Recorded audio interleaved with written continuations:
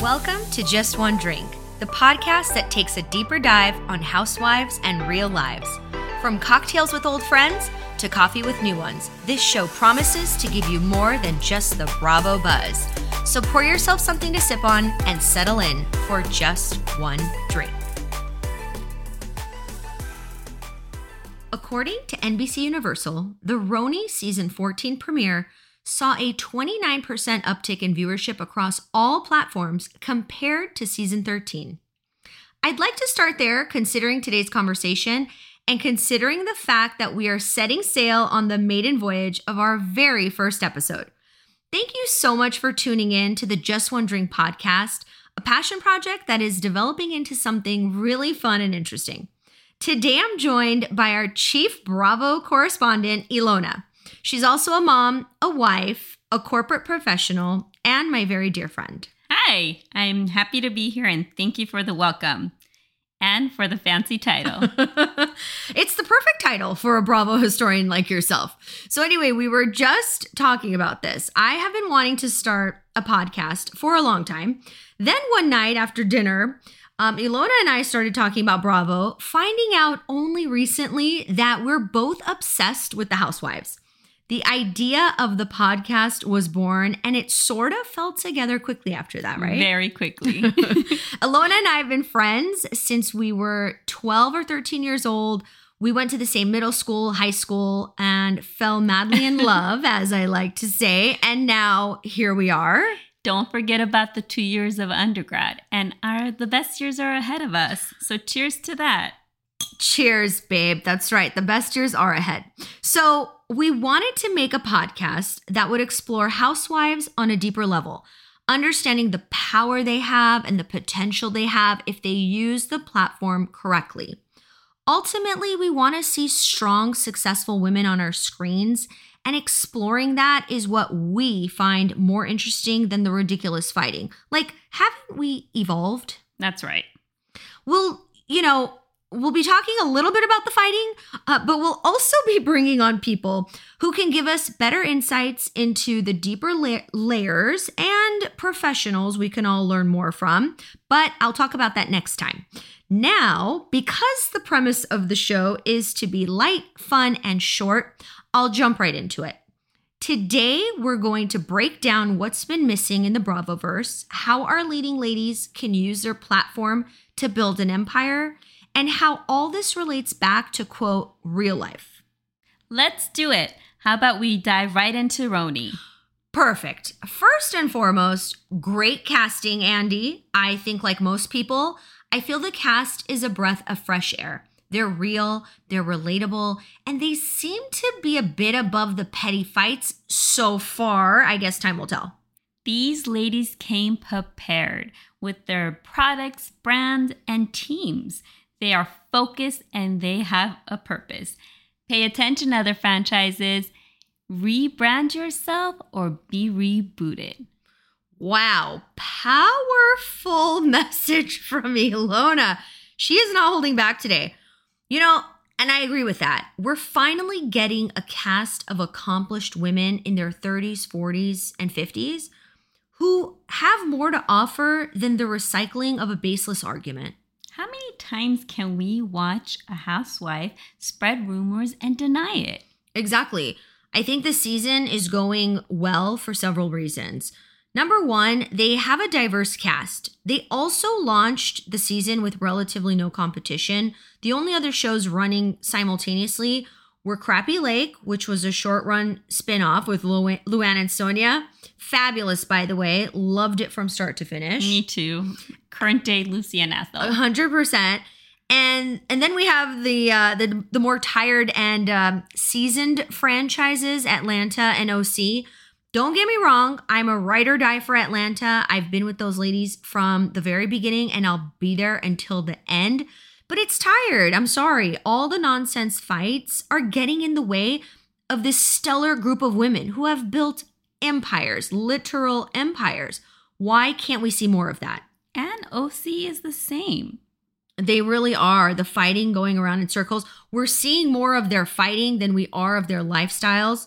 And that's really not what the premise of the show is supposed to be. So listen, let's jump right into a quick review of the Roni cast. We have Erin, who's the level-headed one. Jenna and Uba seem to be in their own world. Sai is a hustler with a great family. Jessel is in that stage of building a family where everything seems to be a bit overwhelming, but she's handling it. While being on a reality show, no less. And then we have Brynn. What do you think about Brynn? I want your idea on this. Brynn, I just want to give Brynn a hug. Okay. She went in, she gave us her pass. That's pretty traumatic. Yeah. And it explains certain things, and I'm okay with Brynn. I'm a fan of Brynn's. Okay. All right. That's a unique perspective. I like that. I think my only fear for Brynn is that, she's fun to watch. Yes, she's well-spoken. Yeah, beautiful. No question. But she also has this default mode where she leans into this sort of, quote, sex kitten shtick, which is sometimes fun and sometimes it's a little cringe, kind of like we saw at the anniversary party. What did you think about that? Honestly, I did not mind it one bit. Obviously, she was feeling uncomfortable and she wanted some attention. Okay, all right. I mean, you're right. It was harmless enough. And she went on an apology parade all over social media. She says that she's actually close friends with Erin and Abe, and they're always goofing around, which makes sense. But I would have liked to have seen her pull that joke off if they were, let's say, on a double date. I mean, wouldn't that have been more funny if it was like in the moment, right in front of your friend, husband's there? I mean, right? Yes. Okay. Better. That would have been better. A little bit better than the anniversary party. She also did mention that, when you have 20 cameras pointing at you, you kind of feel the pressure. So I get it. I think we should give her a pass and move on. But on the latest episode, we see Erin's reaction. What did you think about her storming out of the wreath making? Erin has been so successful because of her assertiveness, not her aggression. And she came in with her feathers ruffled and she lost her ground. And she isolated by leaving and just being frazzled. Right. I don't think that is her the right way of approaching this issue. It didn't seem like her either. Like, it didn't seem like the way she handles things. She's normally so assertive and she's good at communicating. I think the girls all didn't stand up for her. And I think it did. Like you said, it frazzled her. And don't forget, Jenna and all the other ladies vouched for Brynn. They did not see anything wrong with Brynn's behavior. Yeah, it kind of like took the air out of her tires a little bit and she kind of stormed off. Switching gears, I'm going to put you in the hot seat. If you had to predict one cast member not returning for season 2, who do you think it would be and why? Jenna. And I think it's by choice. She will not be let go by Bravo. Right. She is accomplished. She has her brand, so she's getting visibility there. But I think she really values her privacy and her personal connection with her son and possible partner. And we know her partner and her broke up over the show. Because of the show. Yeah. No, you're right. I think that's a good point. I've actually seen comments about Jenna being, quote, too good for the show, like in a nice way. Like, she's an accomplished woman. She's reached a certain level of success that most people only dream about. She built her empire. What is she really doing on The Housewives? Don't forget I feel like at times, sometimes she feels uncomfortable. And we feel it. Like she's going to break out in a hive. I have noticed that, you're dead on. She does look a little uncomfortable from time to time. Okay, so who has the most star power or potential? Erin. I knew you were going to say that. Well, and Sai is just a runner-up, a close runner-up. If Erin could just bottle up that confidence that she has and sell it, she would be a trillionaire. She would be a trillionaire. You were not wrong about that. For me, I'm betting on a wild card. Brynn. If she can just not become a villain, she'll do well. She'll get endorsements, possibly her own spinoff. Can you imagine if she got engaged or married? That's a minimum of 3 to 4 seasons. But right now, from what I'm seeing, she's sort of falling in line with how Kenya started as a housewife, if you remember. Yep. Kenya came on the show as a single woman.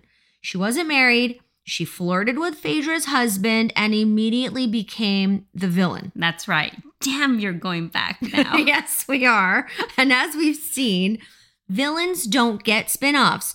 If you want to leverage the platform and build an empire like Kandi, you need to be likable. And it doesn't hurt if you're planning a wedding. That's right. We saw a lot of them getting married. Tamra, Nene, Kandi, Bethany, Teresa. Oh my God, all of them. They literally all got married on the show. The spin-offs continue, but I see a lot of similarities between Kenya and Brynn. And right now, Brynn is splitting the audience. Half of them love her for her brash behavior, and the other half of them just don't like it. Okay. What do you want to see more of in the coming episodes or next season? You know, I'm looking for more depth of characters like you. You know, we really want to see more of their careers, right? We want to see the family life, all of it. Jessel is another one of those cast members that we love with lots of potential.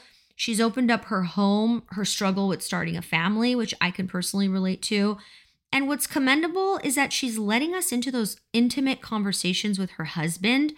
I think that's what's made her relatable to the audience. She's our underdog and underrated. She is delving into her kids' motherhood, how to be a wife, how to get back into her career, how to be a daughter. And that's right. The conversation with her and her mom, that was powerful. Yeah. I think that was the calm before the storm. Yeah, I know. Something is a brewing next week for sure. And I could probably continue this for another hour or two or three as we've both experienced. But sadly, I have reached the end of my glass and we hit the end of the show. So let's close this out with a toast. Who do you want to have a drink with? Where? And what are you toasting? Well, I'll have dinner with Erin at Jenna's house. Okay. We will go through her closet and just have a good old time. And I would cheers to them being authentic, successful, and confident. Comfortable in their own skin. Oh, 100%. Commendable. Okay, well, I was going to say I want to have dinner with Erin too, although you snuck in Jenna, which was very smart.